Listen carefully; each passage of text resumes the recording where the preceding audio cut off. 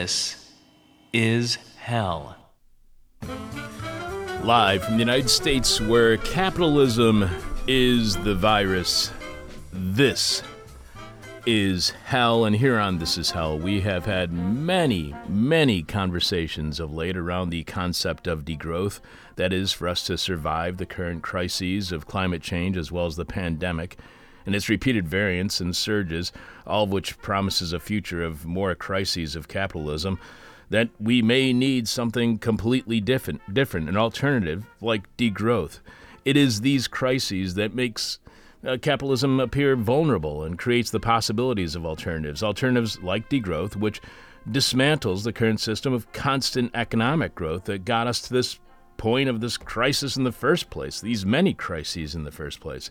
But how can we get all those together who would likely want to pursue degrowth, which could include, as our guest today suggests, nature lovers, care providers, local governments, diverse workers' organizations, fighters for environmental justice, overworked professionals, vegans, hippies, families with children, biking fanatics, unemployed, people employed in exploitative and harmful jobs, climate refugees, back-to-the-landers, senior citizens, people engaged in anti-colonial and anti-capitalist movements, members of low-income communities, feminists, and anti-racists.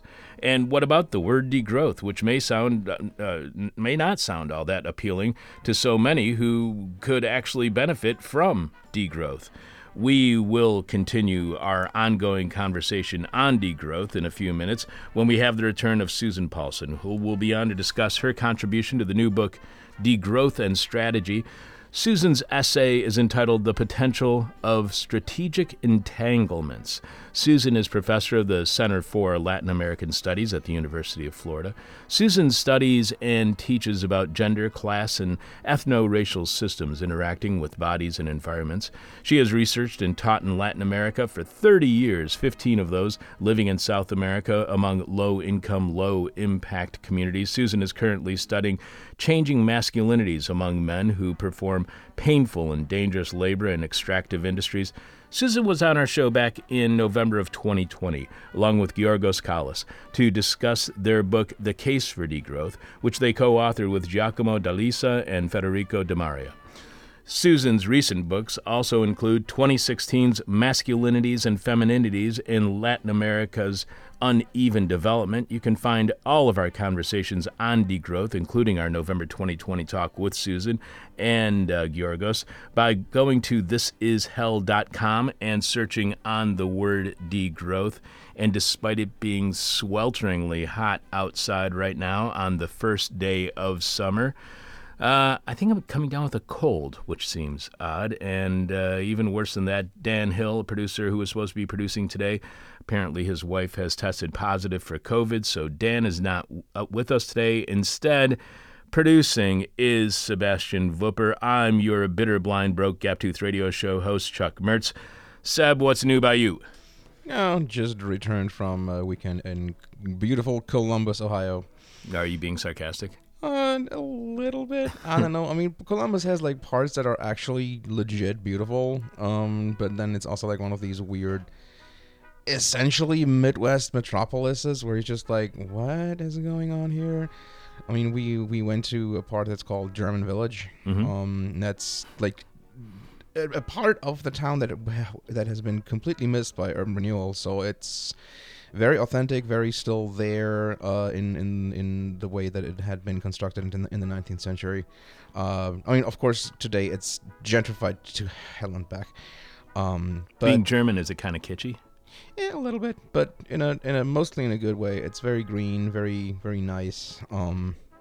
But I don't want to even imagine what the house prices would be there. You know, one of the things about the Ohio State University campus in Columbus, the Ohio State University campus, is that it has an amazing collection of modern architecture dating from like the 1980s up until now. It's really very odd place to find such modern architecture. So last night I went out on the back deck of our apartment, which overlooks Warren Park over here in the Chicago neighborhood of West Ridge, to enjoy the weather after the sun had set, as well as a perfectly cold beer. I was enjoying that as well. And suddenly the entire deck started swaying, which it's not supposed to do. And as I had not drunk more than a couple ounces of beer yet, I knew it wasn't me. Apparently my downstairs neighbor is worse at physics than even I am, because he had put up a hammock at the point where the deck is farthest from the building, which anchors the entire deck, and he began to swing, causing the entire deck to sway. And I freaked out. I yelled, "Whoa," like a person who is experiencing vertigo, and he suddenly stopped swinging. But for a few seconds there, I was certain the whole thing was going to go tumbling down, crushing my downstairs neighbor, and who knows what would have happened to me. But more importantly than me falling 3 floors and potentially crushing my neighbor to death, Sebastian, please remind us, what is this week's question from hell, and share with us a couple of our listeners' answers. This week's question from hell was, I wrote this question from hell on the highway. Really? Yes. Yes, Richard and I noticed that while we were sharing it yesterday. This week's question from hell is, what are you advertising on the highway billboard just across the state line? What are you advertising on the highway billboard just across the state line? And we got a lot of bangers here, as the kids say. Jack B says, my new drag show at my local library paid for in cryptocurrency. Too soon? ? No, that is not too soon. That is an exceptional answer to this week's question from hell, Jack. Bodan G says, get your abortions right here. Oh, man. Rudy B says, discount presidential pardons. Get rid of those trumped-up charges with our blowout sale on Clinton-era merchandise. That should come with a 1-800 number as well. Yeah, basically. Matthew M says, dibs isn't cool. Just figure it out. That's a Chicago joke. Yeah. Aaron D says, QAnon warehouse. All your QAnon clothing needs at discount prices. We love the way you think. Disclaimer, all thinking not involved. Actual thinking not involved. Certain restrictions, like the man on lemmings, apply. All products made in China. Okay, one more and then we'll move on. No Walk Wolf says, holy S, we've got a billboard. The person with our favorite answer to this week's question from hell wins your choice. Those are some banger answers. Wins your choice of whatever This Is Hell swag you want. The This Is Hell t-shirt, the tote bag, the face covering, the face mask, the coffee mug, the This Is Hell guide to the 21st century flash drive featuring dozens of interviews from the 2000s, the trucker's cap, the winter beanie, or toque if you prefer. You can check out all of our stuff right now by going to thisishell.com and clicking on support, where you will see all the ways you can contribute to completely listener-supported This Is Hell. Without you, we got nothing, so thanks to all of you for your support. You can leave your answer to this week's question from hell at our Facebook page, facebook.com/thisishellradio, or you can direct message it to us via Twitter at thisishellradio, or you can email it to us at chuck@thisishell.com, but we must have your answer by the end of this week's show when we are announcing this week's winner. Following Jeff Dorchin and the Moment of Truth, Sebastian will have more of your answers to this week's question from hell following our conversation with Susan on degrowth.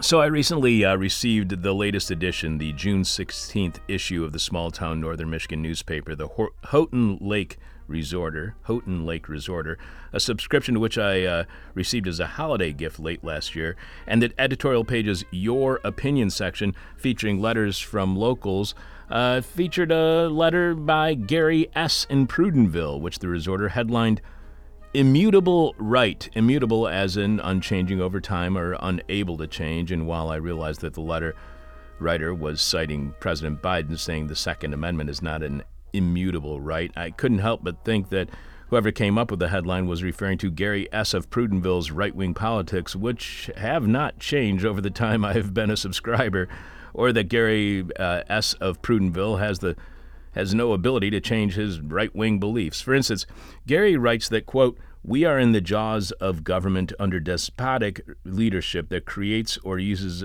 any opportunity to destroy our Judeo-Christian foundation. While I'm no fan of the Biden administration, I don't know if I would go so far as to say it is despotic, which means that it is led by a ruler who holds absolute power, typically one person who exercises it in a cruel or oppressive way, and the success Republicans have had using the filibuster to derail Biden's agenda and that of 2 senators from his own party to kill the political agenda upon which Biden campaigned upon pretty much displays that President Biden does not have anything close to absolute power. As for the Judeo-Christian Foundation of the United States, Maya Brett summed it up well in a May 2021 article at Salon.com, where she wrote, "First of all, Judeo-Christian values is a dog whistle that erases Jewish values by subsuming Judaism into Christianity. It also excludes other religions, particularly Islam. When politicians claim Judeo-Christian values, they're almost always describing Christian values, but want to pretend they are being inclusive of Jews."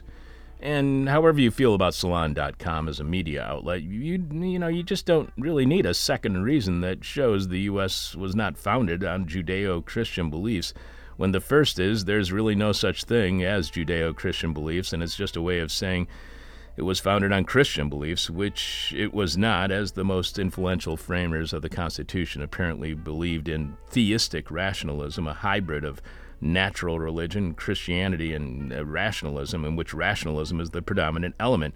You know, the kind of rationalism that believes opinions and actions should be based on reason and knowledge rather than on religious belief or emotional response. And there's a lot of emotion and not much evidence in Gary S. of Prudenville's letter in the Your Opinion section of the Resorter, so his particular religious beliefs do not align with those of who he would call the Founding Fathers. But I certainly would not, I wouldn't call them the Founding Fathers, because such a title expresses the belief that they believe their words were, in fact, immutable, which they did not, as they allowed for things like constitutional amendments and could actually overrule the Constitution, the words they wrote themselves. However, that comes as no surprise, as Gary S. of Prudenville is part of the immutable, never-changing, and unable to change far right. But that's not why I am sharing Gary S. of Prudenville's letter. After all, it's the same old from the same old far right. What bothered me in his letter is something Gary writes about Chicago that is clearly not true, and very much false, and is derived from what he has seen and heard and read within far-right media, including the way in which Chicago, where I'm sitting at this moment, where I've lived since 1987, has been depicted as a nightmarish hellstorm of gun violence. Yes, there is gun violence in Chicago. There's no doubt about that. But Gary's ill-informed description is clearly sensationalized by the reactionary media he consumes. Gary writes, the left has no passion for our babies. Over 100 have been gunned down in Chicago today. Gunfire echoes throughout blue cities daily with the sounds of opening day deer season. Gunfire echoes throughout blue cities daily with the sounds of opening day deer season.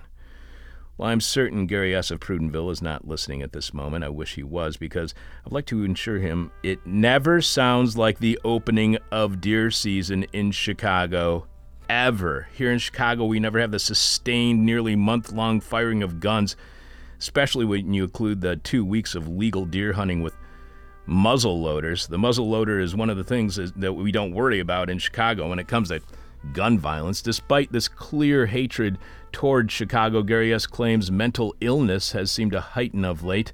Gary then asks, could hate speech be the reason? Well, Gary, yes, it can. As the New York Times front page reported earlier this week, that gun manufacturers have shifted their marketing campaigns to focus not on hunting, but on self-protection from the scary other, like people here in Chicago. So here's what I've done.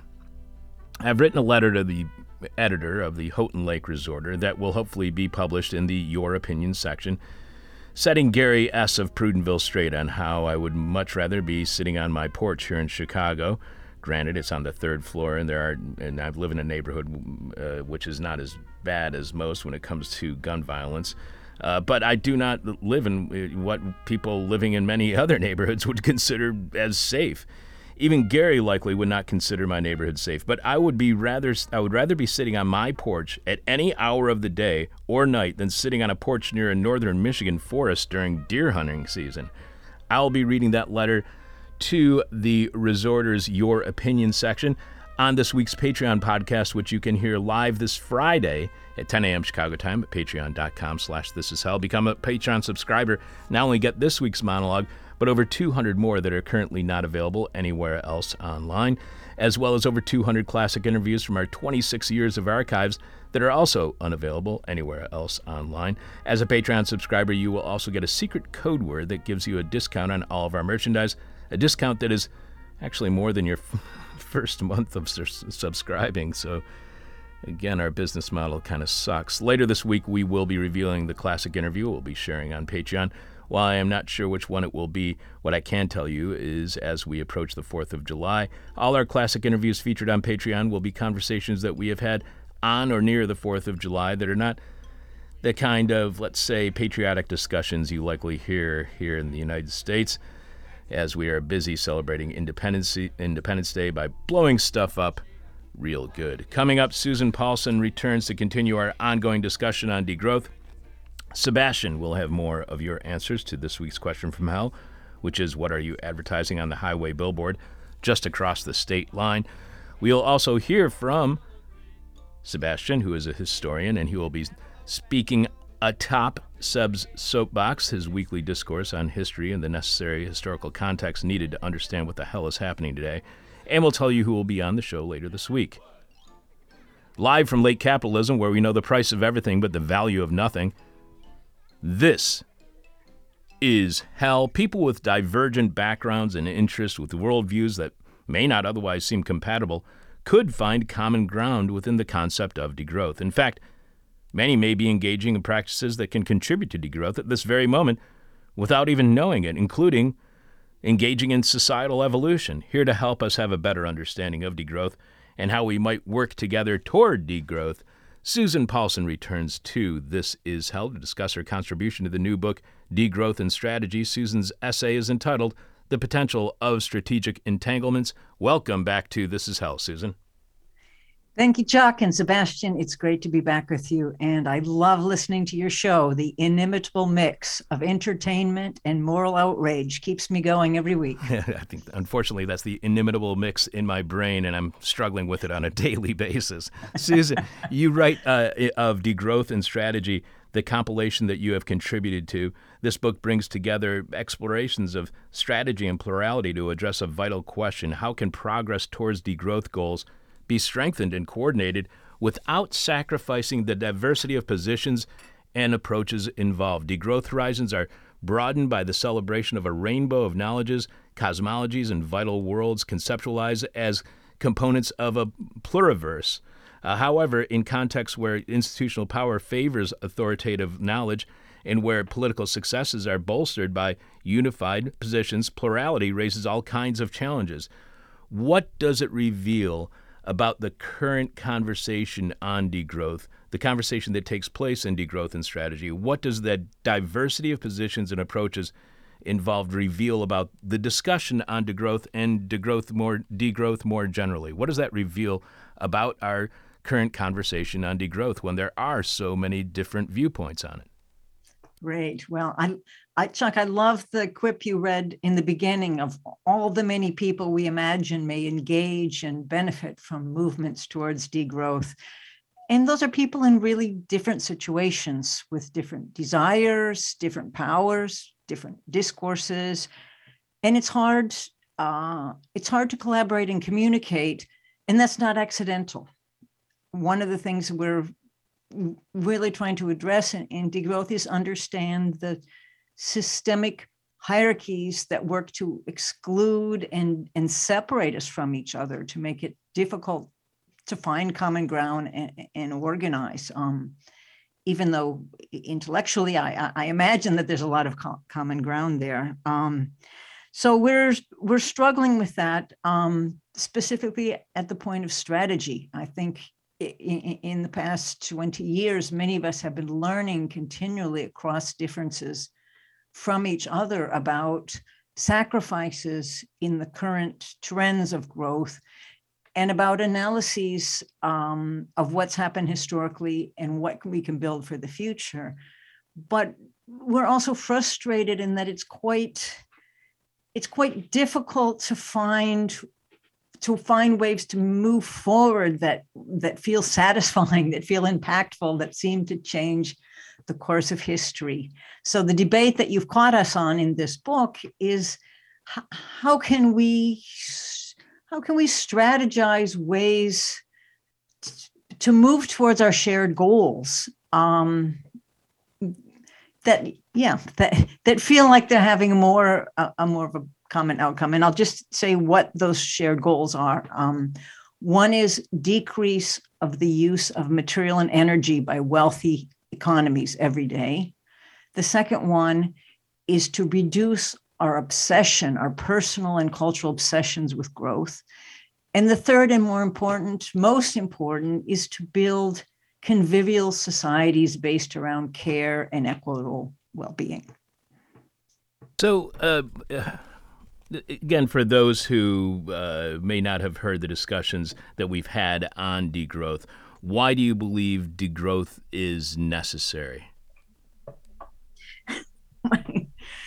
Well, yes, there's a famous quote that says,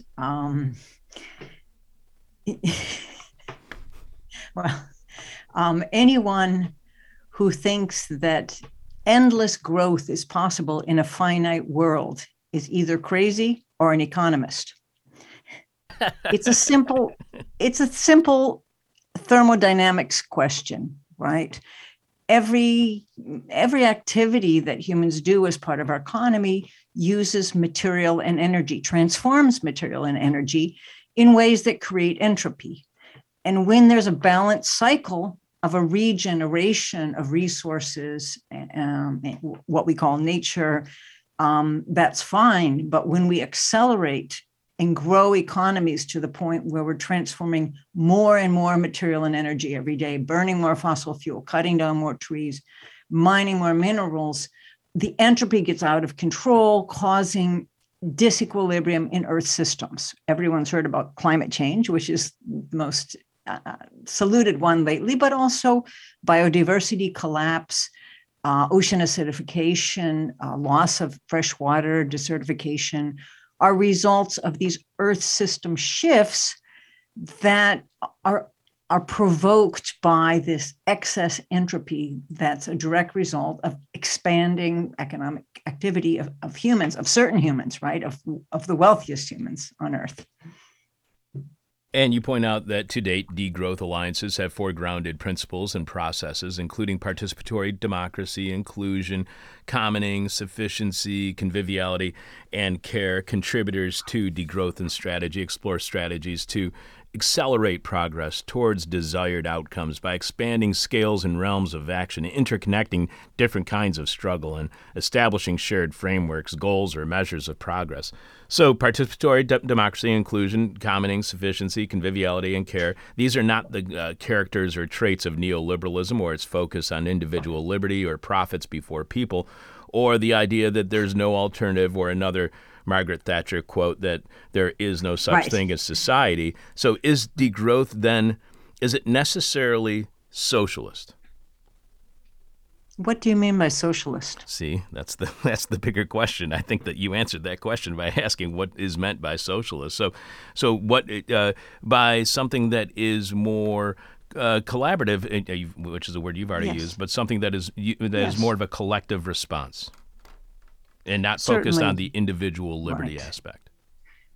Yes, my colleague anthropologists consider that we're living in a moment now that's pretty much by far the most extremely individualistic moment in human history. The way Homo sapiens survived and evolved over hundreds of thousands of years has been to work as communities. We're not very strong or quick or powerful to fight against other creatures and take care of our needs. We do it by inventing languages, kinship, technologies of producing and sharing food and childcare and other things. That's how humans have survived. And in the last century, we've pushed ourselves into a bizarre situation where individuals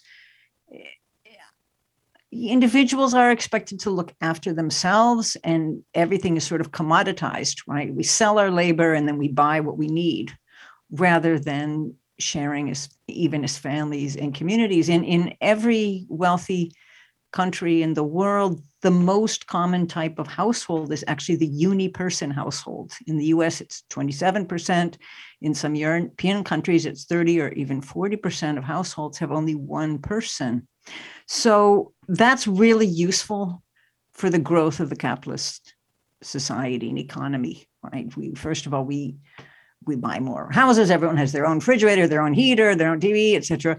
But more importantly, we're isolated and vulnerable to be used as workers, as tools, as consumers, as producers in machines, in ventures that's bigger than us, because we're not tied into those commons life ways that humans have traditionally lived in, right? And so yes, if socialism is about moving towards more commons management and reconnecting with each other around living and regenerating our lives, I would say yes, communalism, social life, whatever you want to call it. Many people in degrowth use the word conviviality, which basically lives co-living, right? To live together as a process that we try to practice in our movements and our work, and a goal towards which we're building societies.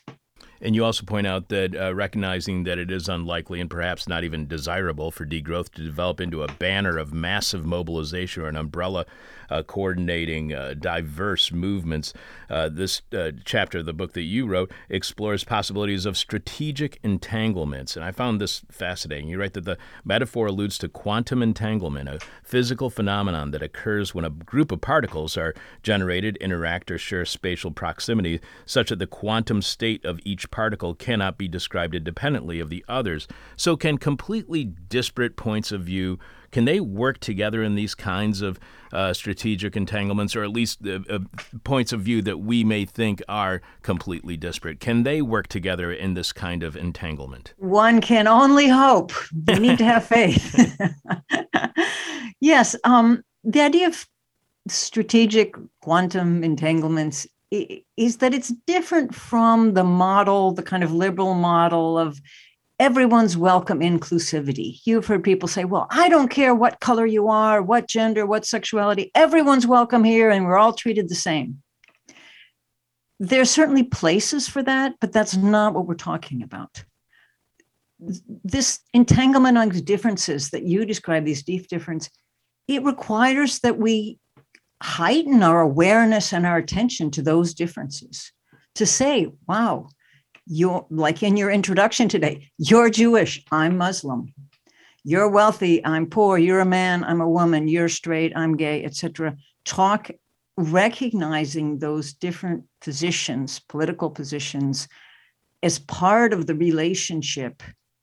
Again, it's different from the kind of rainbow hugging each other, like we're all the same. It's actually being often quite painfully aware that every collaboration involves power differences, and that if we want to listen to each other across differences and find common ground to move towards mutually satisfying futures, we need to be brave enough to name those differences. And I just want to say that people in degrowth have been very concerned about the dangers of allying with politicians or movements that might co-opt degrowth. Many of the 60s and 70s radical environmental impulses and ideas got sort of co-opted by sustainable development that put it all into a new way of propping up capitalist growth and inequality, right?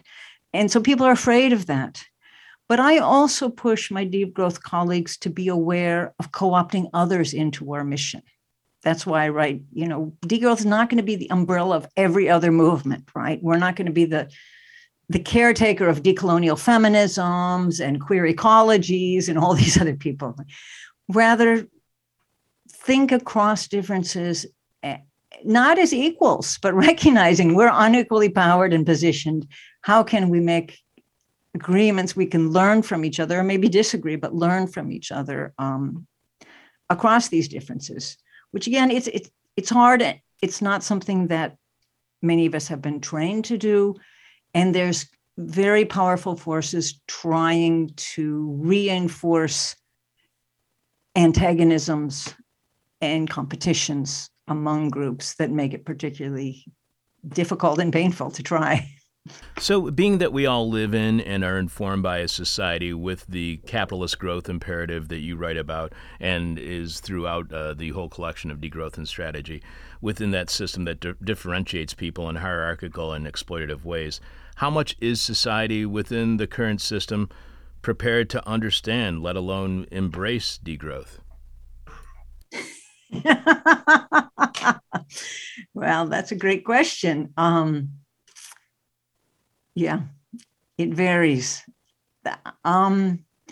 First of all, I say I'm speaking to you from Europe now, where I lived, maybe half a dozen years altogether. People here, there's much more involvement and awareness of degrowth. There's multiple degrowth master's degrees. You can get a degree in degrowth.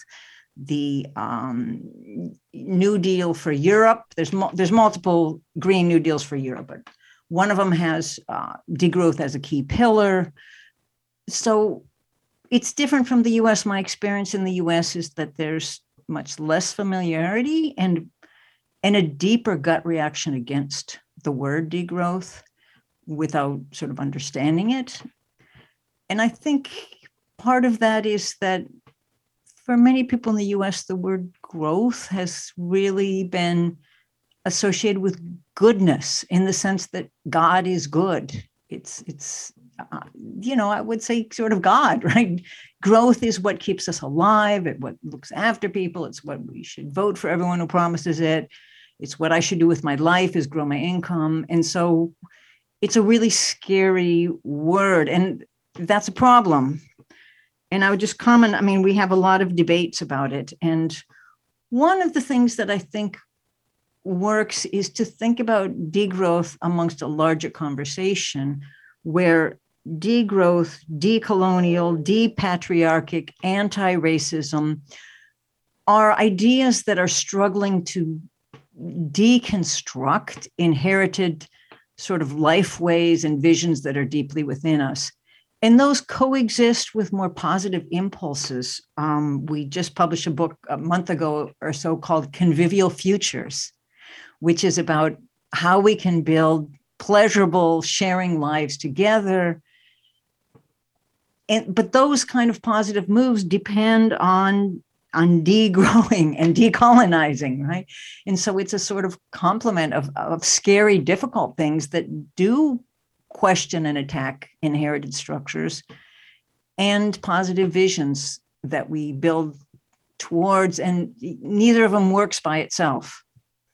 When you were responding to that question and talking about how degrowth is something that is understood in Europe, despite the fact that you are from the United States, it made me think about how here in the United States, not only might we have a negative idea of what degrowth means, maybe, to all of us that might connote something that is negative.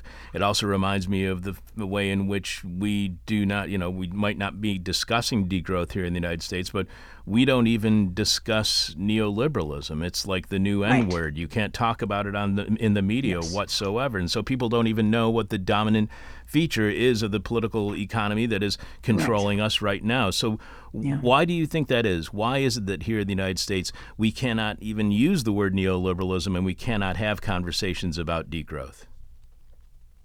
Yeah, I think it's part of a historic process. There's several strands of that process. One is sort of a global process of depoliticization of the economy and environmental sciences, where it's become presented as a technical expert issue. Neoliberal economics, whatever, those are the experts doing their thing, and the scientists also. And so it's a depoliticization that doesn't let us debate about policies and understandings of economics and ecology. But in the US, my experience, I'm 60 years old. I grew up in learning how to hide under my desk because the Russians were going to attack us. And I think part of what happened in the US is there was such an enormous fear of McCarthyism and uh, repression of anything that seemed to relate to socialism or communism. Many universities stopped teaching political economy and didn't teach political economy anymore. And if you will, I worked, as you said in the introduction, I'd lived 16 years teaching and working in South America. All the people, I mean, all the students, they know about Marxism, they know about Gramsci, they study political economy as a unit. And I think it's a different, for me, the experience of teaching there is very different from teaching in the US, because I think people that are my generation and younger grew up in a purposely depoliticized world where it was scary to ask questions. I mean, people lost their job for asking questions about the way politics and economics interacted in our society. So that's my take. That's an amazing take. We are speaking with Susan Paulson. She is a contributor to the new book, Degrowth and Strategy. Her essay is entitled The Potential of Strategic Entanglements. You write that the promising news is that possibilities for innovative moves towards degrowth objectives are opened by historical crises, including climate breakdown and pandemics that destabilize established orders. Why do times of crises create opportunities for the consideration of degrowth? Is it simply because the current crises of climate change and pandemics has proven capitalism's own vulnerabilities and failures and needs to be replaced for our very own survival? Is this an opportunity, or is degrowth an act of desperation? Yeah, all of the above.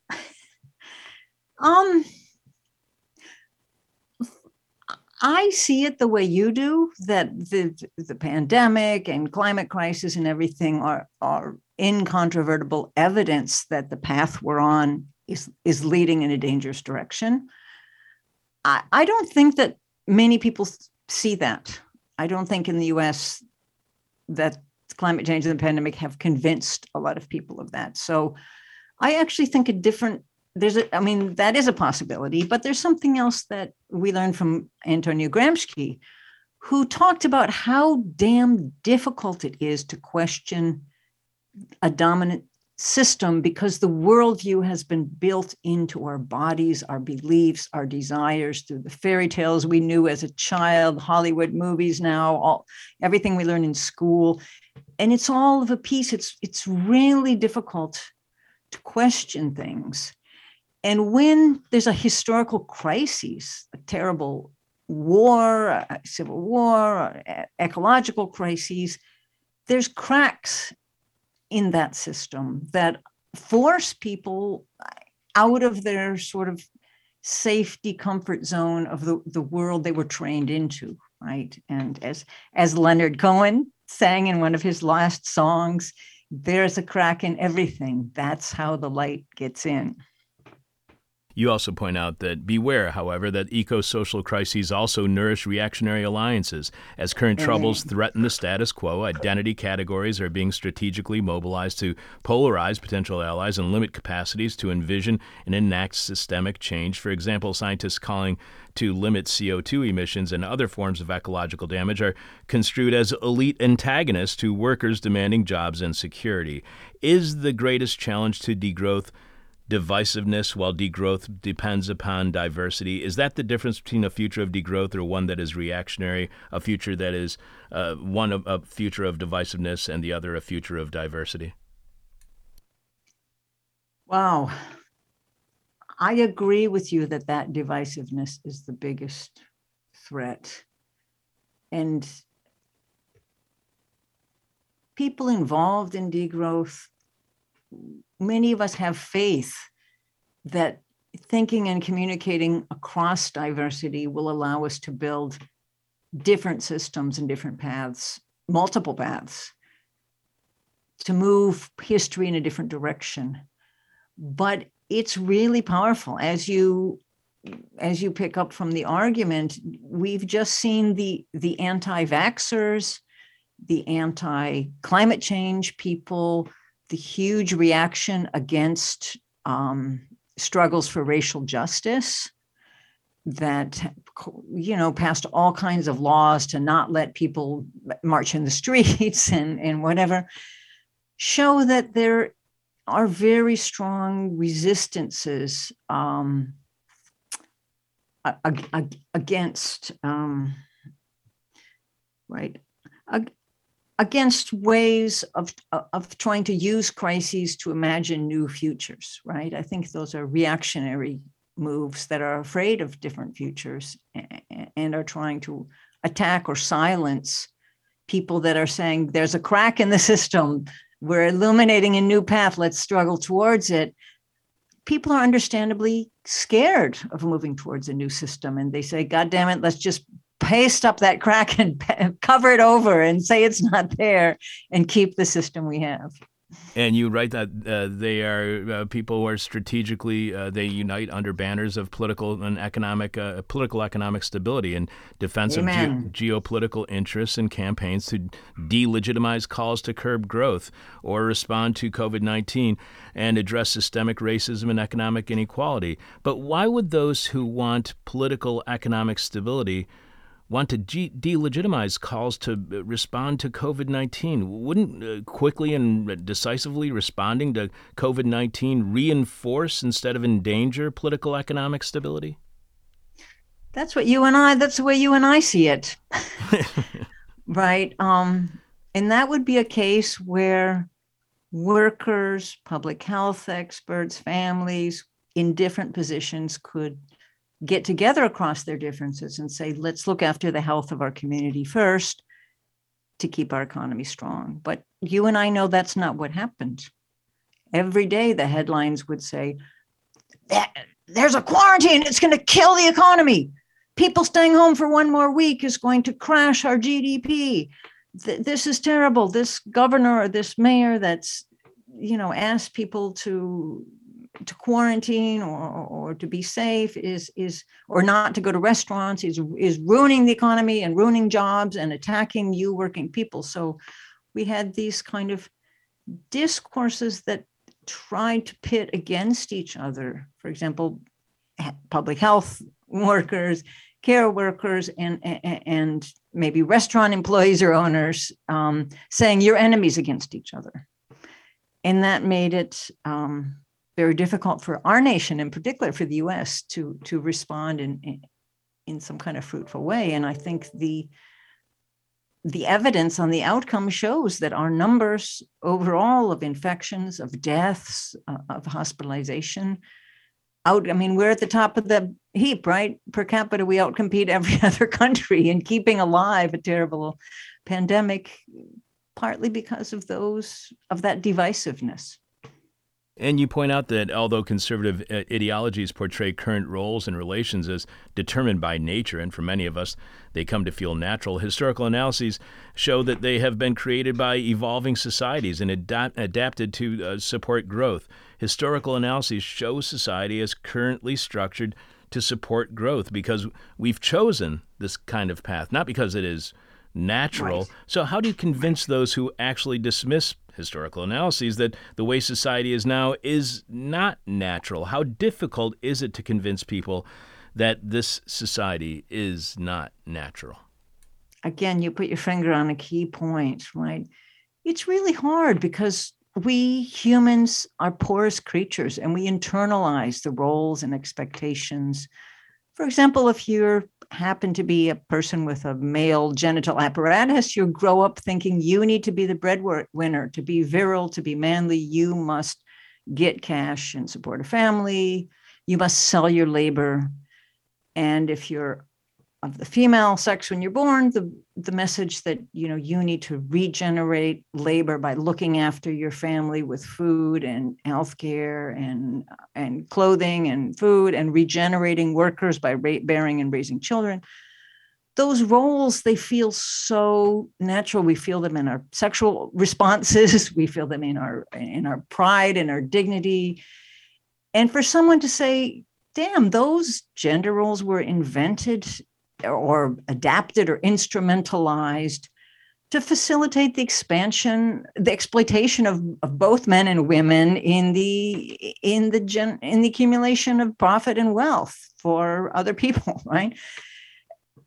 People, it's hard to tell people that because they feel it in their body. It feels so real and true, the roles.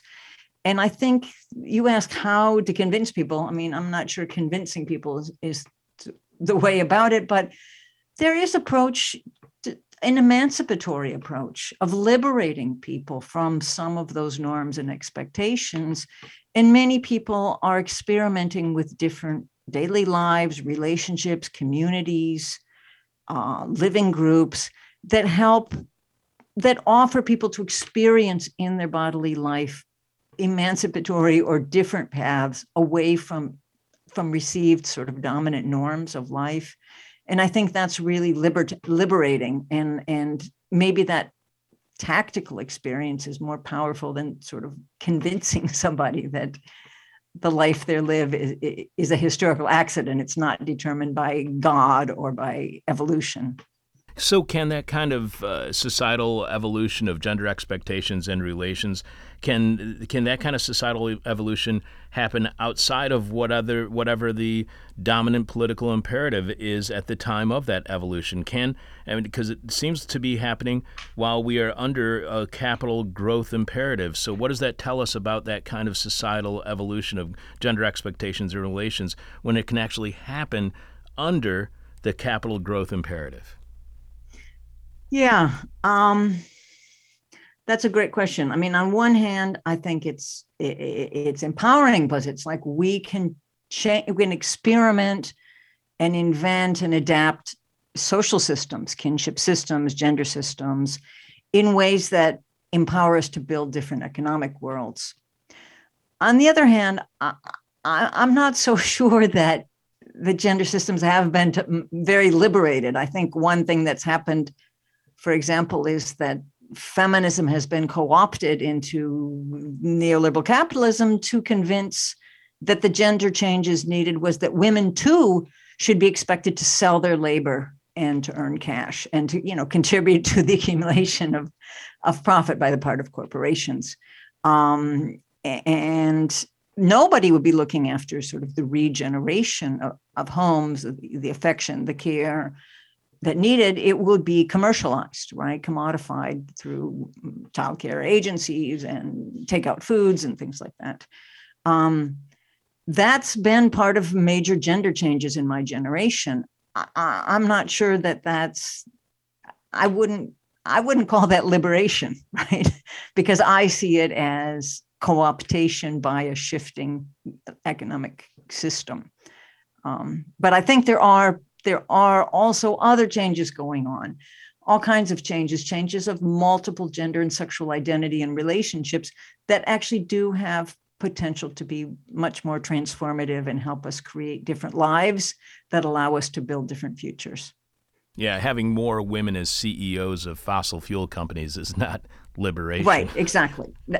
For me, it's not. For Cheryl, it might be. The Lean In team, it might be, but that's not emancipation in my book. Yeah, I totally agree. And you also write that to date, much attention to degrowth praxis has focused on local initiatives such as community gardens, time banks, maker spaces, biker repair cooperatives. Lessons from this collaborative experience, including observations of unexpected synergies among local movements that lead to broader changes, are applied to challenges of moving towards degrowth in activist communities as well as broader societies.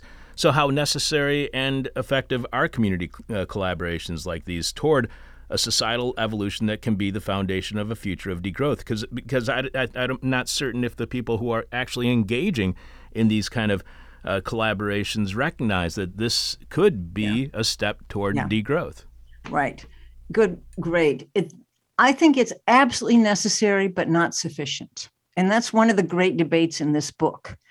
A lot of people have been thinking about living differently, living in different households, communal living with less, working part-time, whatever, as daily experience.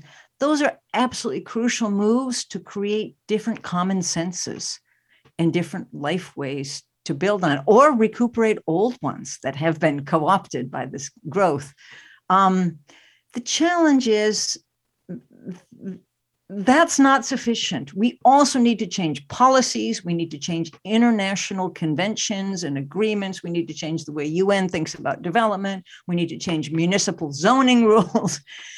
Change has to happen at all kinds of levels. And that's one of the challenges what we're talking about in strategic entanglements, because many, as I mentioned before, people in degrowth, they're very wary of getting involved with institutions, with government institutions, feeling that they'll be co-opted or derailed. And that's a sincere concern. And I think it's something, I mean, if you read the whole book, you'll see we're all sort of struggling to figure out how to build the movement on many different scales and axes of approach, in addition to these rich on the ground experiments that have been not all, but much of the meat of degrowth experience so far.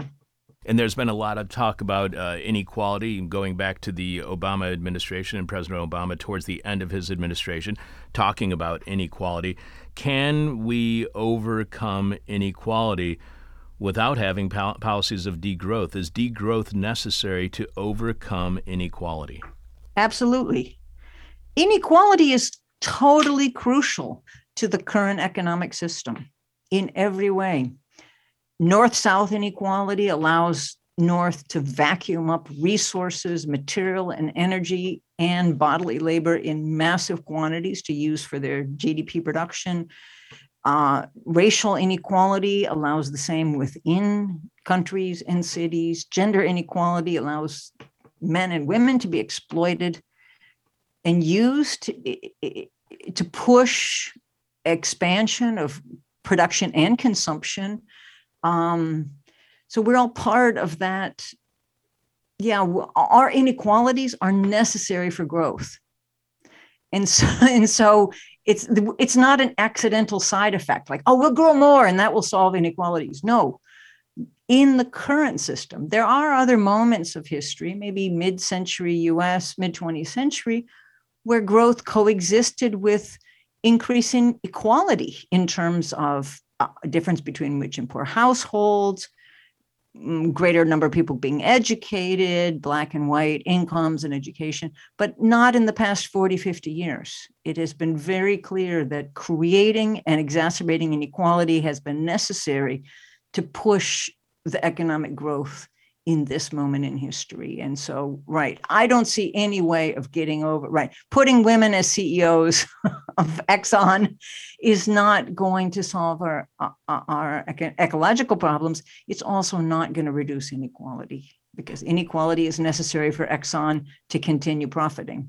You quote your fellow contributors to Degrowth and Strategy, feminist ecological economist Corinna Dengler and gender studies scholar Lisa M. Seebacher, writing, "Degrowth is not to be misunderstood as a proposal from the global north imposed on the global south, but rather a northern supplement to southern concepts, movements, and lines of thoughts. It is therefore imperative for degrowth to seek alliances with these southern fellow travelers." So if degrowth is a southern concept and its origins are in the south and not something that is being imposed by the global north, what does that tell us about degrowth?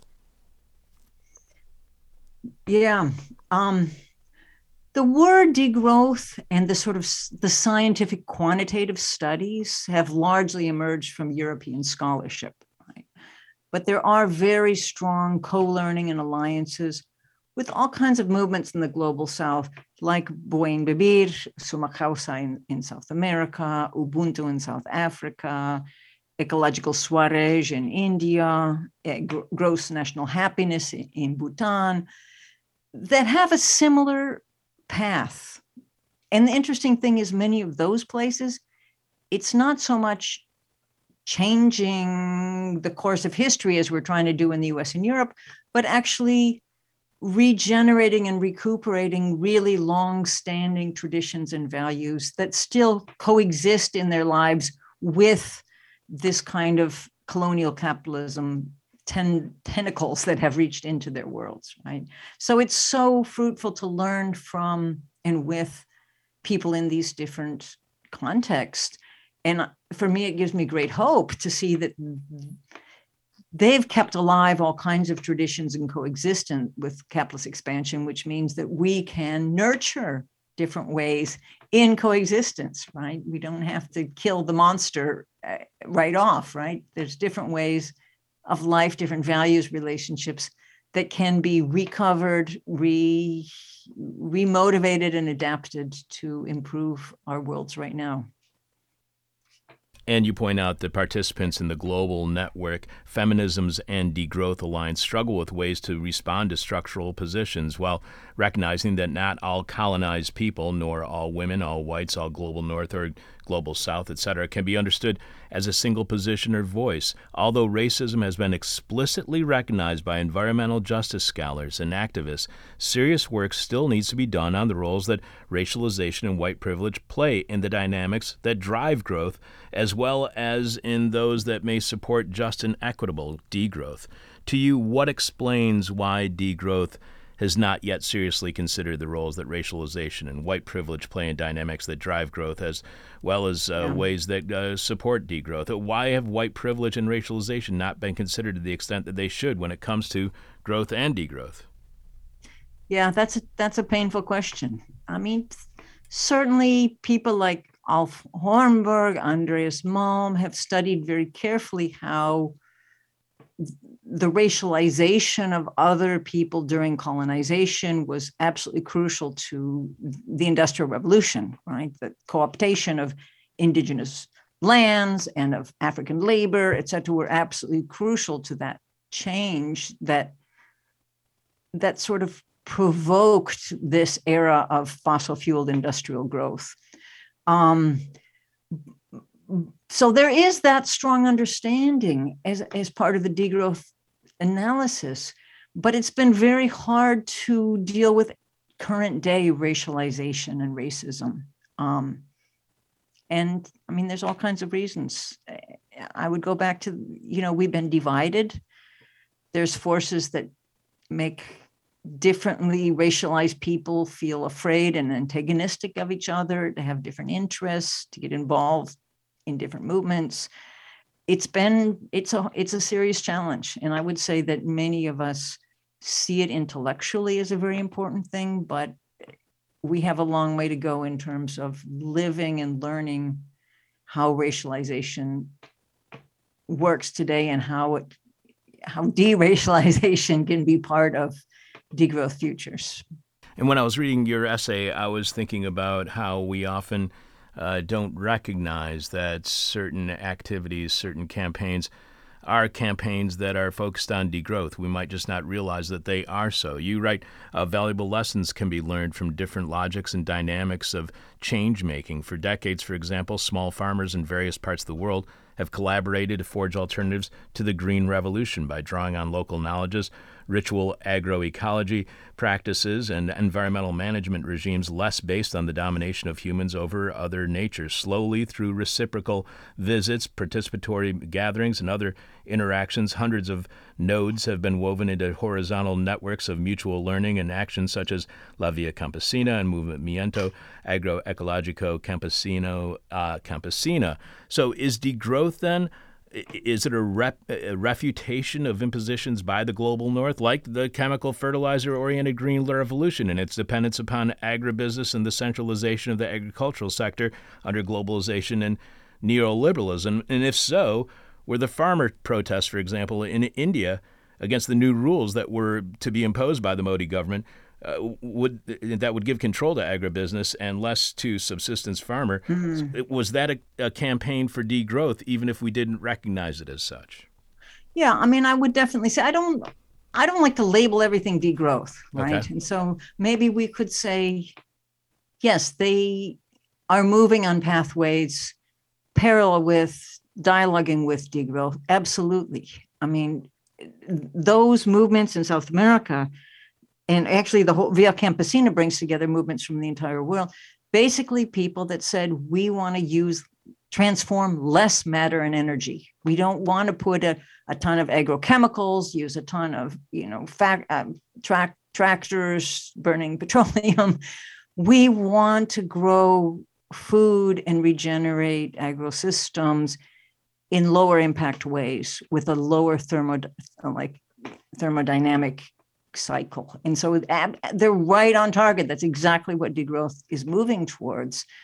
And again, in many parts of the world, people involved in these agricultural movements, it's not that they said, oh, well, we're going to invent a whole new way of life. They're like, well, our grandparents and our great-grandparents and our great-great-great-grandparents did low-impact agriculture and regenerated the soil.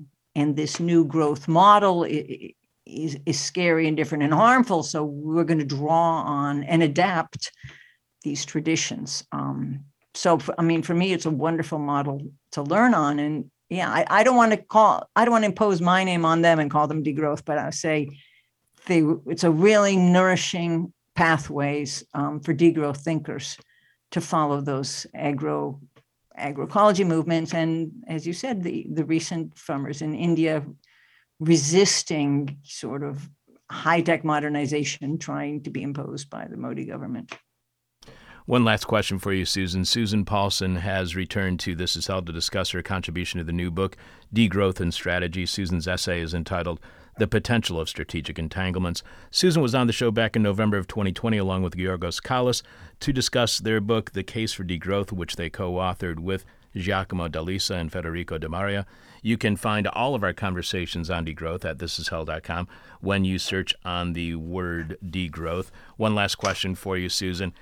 And I promise we do this with all of our guests. Our final question is the question from hell, the question we hate to ask, you may hate to answer, our audience may hate your response. So degrowth is decolonialism. Degrowth is anti-imperialism. Susan, to what extent then is degrowth a class war?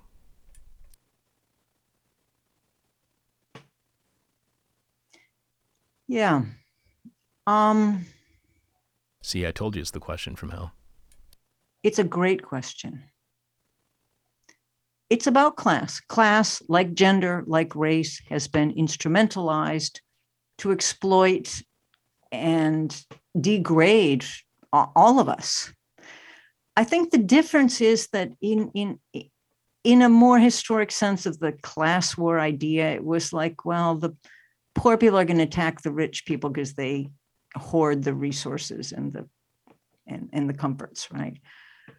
I think degrowth helps us see that everyone suffers, that wealthy people are tools of the system and make huge sacrifices to the growth machine in terms of well-being, of physical and emotional health, community, family, in all kinds of ways, right? So it's not just, and it's true that climate change and ocean acidification and desertification have hurt poor people and people from the global south more in the short term, but there's also all kinds of middle class and wealthy people that are already really suffering from forest fires, from heat waves, from floods.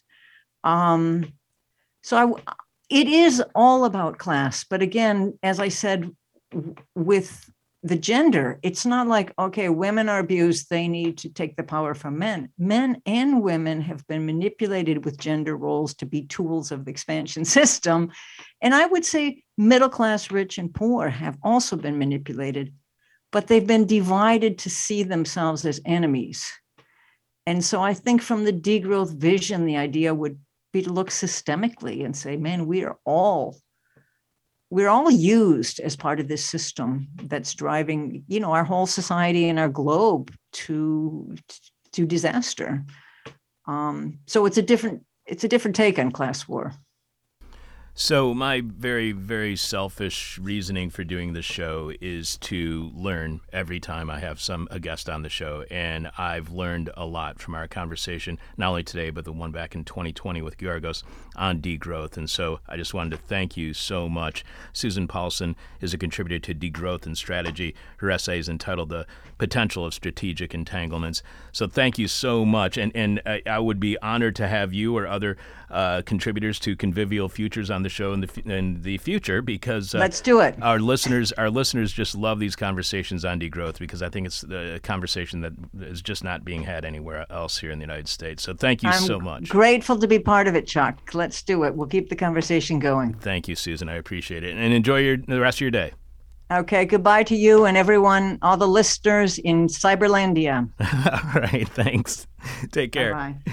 Money is the root of all evil, and capitalism is all about money, so you do the math. This is hell. Cyberlandia sounds like a really horrible amusement park.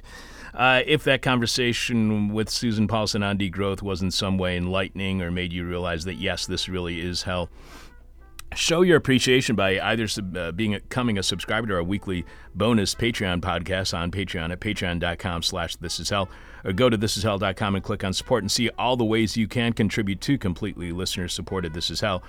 Remember, without you, we got nothing. So thanks for your support. And again, don't forget, if you do subscribe to Patreon, it's not like you only get last week's Patreon monologue and archived interview. You get hundreds of these, as we have been doing this for several years now.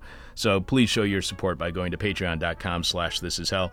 Sebastian, please remind us, what is this week's question from hell, and tell us how our listeners are responding so far. This week's question from hell is, what are you advertising on the highway billboard just across the state line? What are you advertising on the highway billboard just across the state line? And Mark Allen S. says, cheese, guns, duck rides. Nice. Kim G says, 1-800-VAS-ECTO-ME.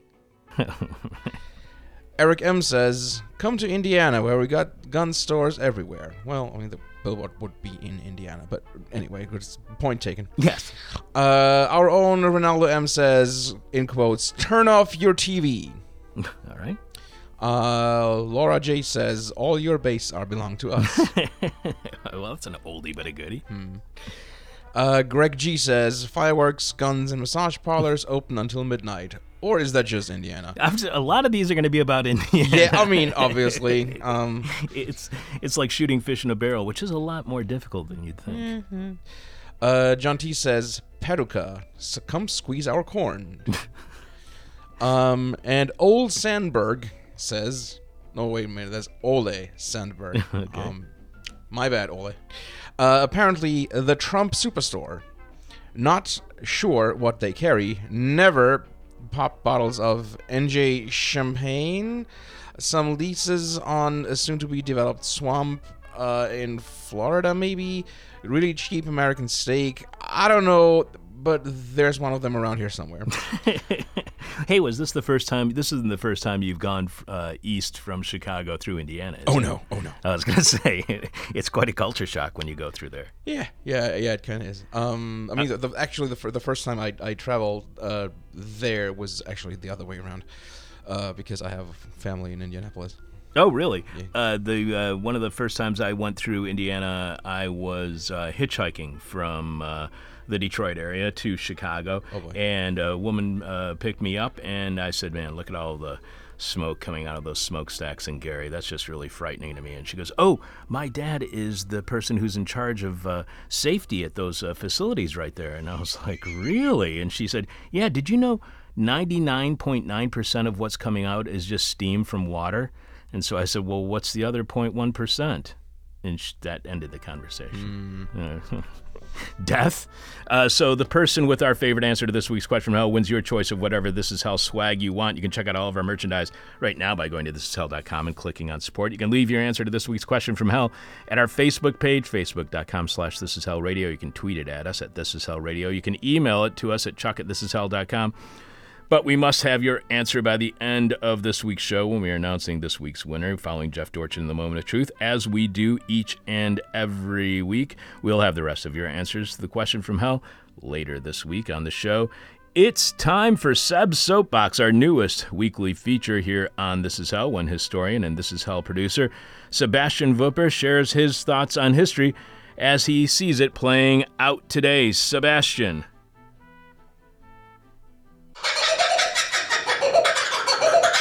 Seb's Soapbox.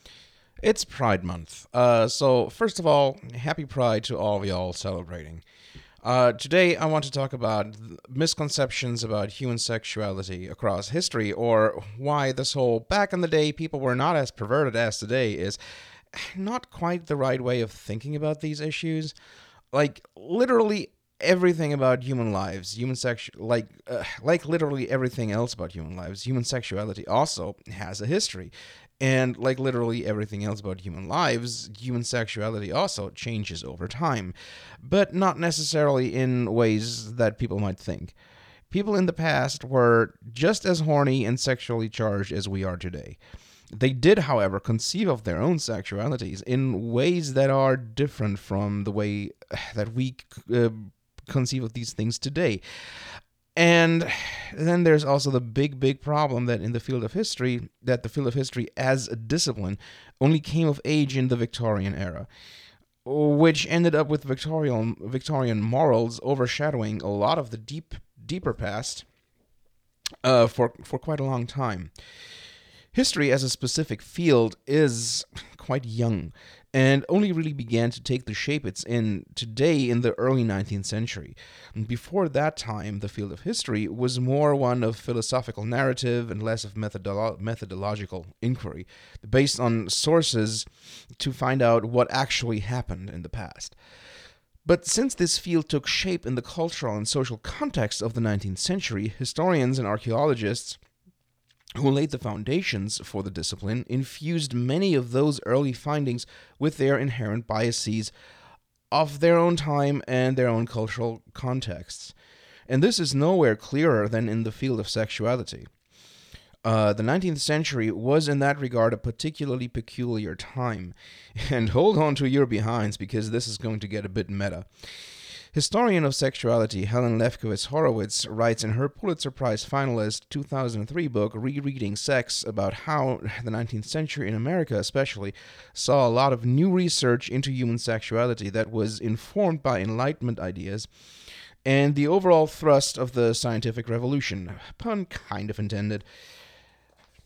Much of this new research was informative of the sexual mores of the Victorian times, as well as of the newfound repression of human sexuality fueled in the United States by the Second Great Awakening, a religious movement that brought us things like the Mormons, the Seventh-day Adventists, and the like.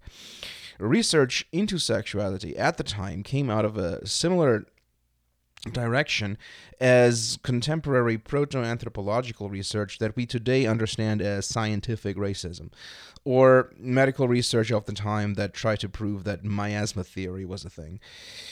And this was people, mostly men, using new scientific-seeming methods to prove all kinds of theories born of their cultural contexts. And this is where we need to talk about the deeper pasts, and why it is important to always consider who writes history.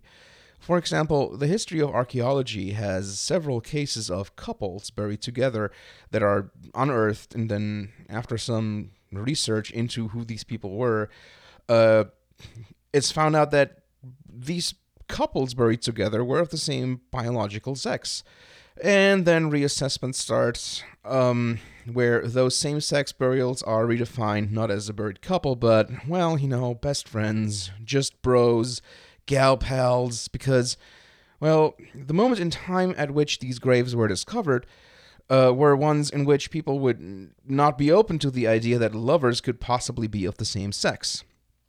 And those moments did not just happen in the Victorian era, but often still pretty close to present day.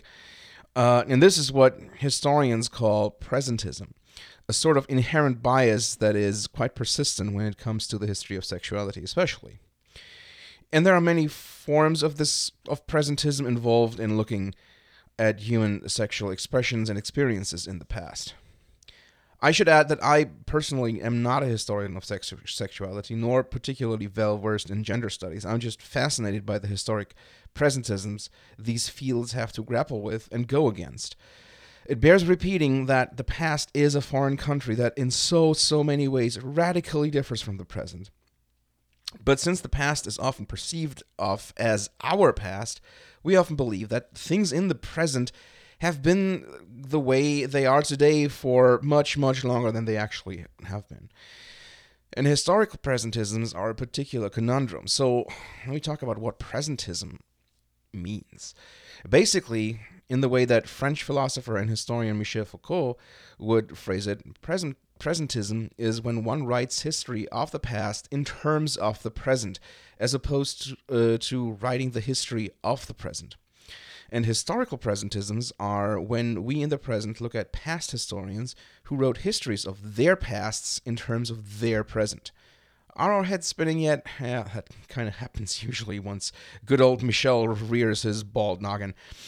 Gender history and history of sexuality specifically suffer from those presentisms, and many later historians have to clean up long-held misconceptions about deeper pasts that earlier historians got fundamentally wrong. Much of the history of the world before the 19th century suffered because of 19th century historians projecting their own sociocultural contexts back on earlier times. And things get especially odd when we look at the history of homosexuality, as hinted at with the lovers' burials. Like pretty much everything in the world, homosexuality, or rather the concept of same-sex attraction, has a history, which means that homosexuality does indeed undergo quite some changes over time. And this is somewhat difficult to wrap one's head around. Our current idea of what homosexuality is and how this kind of sexual expression differs from heterosexuality is actually quite young, as is the concept of heterosexuality as a thing. And this does not mean that homosexual attraction did not exist before the present moment. However long that present moment might be, it just means that people in the past practiced and perceived of homosexuality different than people do now. The ancient Greeks and Romans and many other cultures did not have the kind of concept of homosexuality in the way that we understand it to be today. So there again is a danger of presentism, but this presentism is doubly inflected by past historical presentisms, but also by past oppressions. As gender studies scholar Pamela Geller describes in the Bioarchaeology of Sociosexual Lives, what is needed here is an enlightened presentism that understands the past in its own terms. We, both historians and the broad general public, need to understand that the past and the present have a relational connection, but not a connection that is progressive. The current moment is not the most advanced moment in history just because it is the latest. This becomes extremely clear when looking at the queer lives and cultures just across the 20th century. For example, historian George Chauncey writes in his excellent 1995 book, Gay New York, about the pre-World War I gay scene in New York City that, for the most part, has been forgotten by history. Chauncey explicitly states in that his work aims to dispel a number of presentist misconceptions about gay life before the gay movement of the 60s. Homosexual subculture existed before that time, and this subculture was not isolated and was actually quite visible to the public. In New York, this gay subculture even attracted quite the non-gay audience, an approving audience at that. And between the turn of the century and the 1930s, New York City had a vibrant gay scene, but the self-conception of the people making up this scene would have been quite different from that of contemporary non-heterosexuals. Also, the pre-war gay subculture was much stronger integrated into mainstream society simply because at the time there was not quite the distinction between homo and heterosexual. This strong and clear distinction is much more recent, but due to its strength and prevalence seems to be one of those eternal things that have simply always been there in exactly that form. Which it has not. Homosexual and heterosexual, in the way that these terms are used today, and the way they constitute distinct, sharply delineated sexual identities, have only been understood in the way they are understood today since roughly the 1930s. And the pre-war gay world was essentially oppressed out of existence, and to a large extent out of memory, by social and political factors, as the homo-hetero spectrum began to emerge as a fast concept, especially in American society. As historian Margot Kennedy writes in her 2009 study on state-mandated regulation of homosexuality and quote-unquote sexual deviancy, the suppression began with the sexual mores of the progressive era, so 1896 to 1916. In this era, the state in the United States began turning away openly homosexual immigrants because these people began to be understood as undesirable sexual deviants. And sexual deviancy in this case meant anything that was not that was not heterosexual. And that was seen as a personal failing because a man, this was mostly men, who failed to rein in his own desires in this way was seen as unfit to govern himself. And that meant that these men were likely to become a public charge because they were seen as unfit to live in the United States. They were seen as unfit to govern their own sexual practices, which meant that they would also be unfit to self-govern their own labor, and therefore would be unable to hold down paid work. And beyond just the context of immigration, homosexuality in the U.S. was then increasingly criminalized from the 1930s onward in reaction to the visibility of the gay scene that Chauncey described in Gay New York. After World War II, homosexuality was then also scandalized with the increasing equation of homosexual, quote-unquote, deviancy with pedophilia. And this oppression and condemning of the homosexual scene back into the closet was then what ultimately overshadowed the existence of the vibrant gay world and the different conceptions of what, like same-sex attraction in the past. And serves as an excellent example of how one layer of history, a higher layer of history, so to speak, can obfuscate the deeper ones. Tune in on Friday, 3 p.m. Central Standard Time, and there I'll talk more about recloseting of homosexuality, of the conception of homosexuality, and about the pink scare of the 50s that has been largely forgotten in favor of the red scare of the 50s. And people can see that at youtube.com/thisishellradio1996, correct? Exactly. And that's going to be, again, Friday at 3 p.m. Make sure you check out Seb's Soapbox. And how There about will probably be another fun technical hiccup because I always have fun technical hiccup? Sweet. So, yet again, unintended synergy, right? This time on gender and sexuality, as we discussed with Susan Paulson. Yeah. So why does this keep happening? What is going on, man? It's almost like there's a reason for me working here. It's weird, isn't it? Very odd. So, who's going to be who's our final guest on this week's show? There, Sebastian. Tomorrow's guest is Kamala, Indian name. I'm going to go with Thea Garajan. Yeah, Thea Garajan. Exactly. She will talk about her article in Wired about how India is not prepared for global warming and the brutal heat waves that are coming and wrecking everything. And we're doing great for you on the way here on your bike today, either. That's a good quote to leave on. I'm your bitter, blind, broke Gaptooth Radio Show podcast and live streaming host Chuck Mertz. Producing today is Sebastian Vupper. Thank you, Sebastian, for producing as well as for today's edition of Seb's Soapbox. Pretending to know what I'm talking about since 1996. This is hell. My demon is on my butt. My demon talks to me in profanity like a sailor. And my demon tries to knock me down, and my demon tries to put me on a hell ride. Thank you for listening to This Is Hell. For more Interview Hell, and to support the show, visit thisishell.com.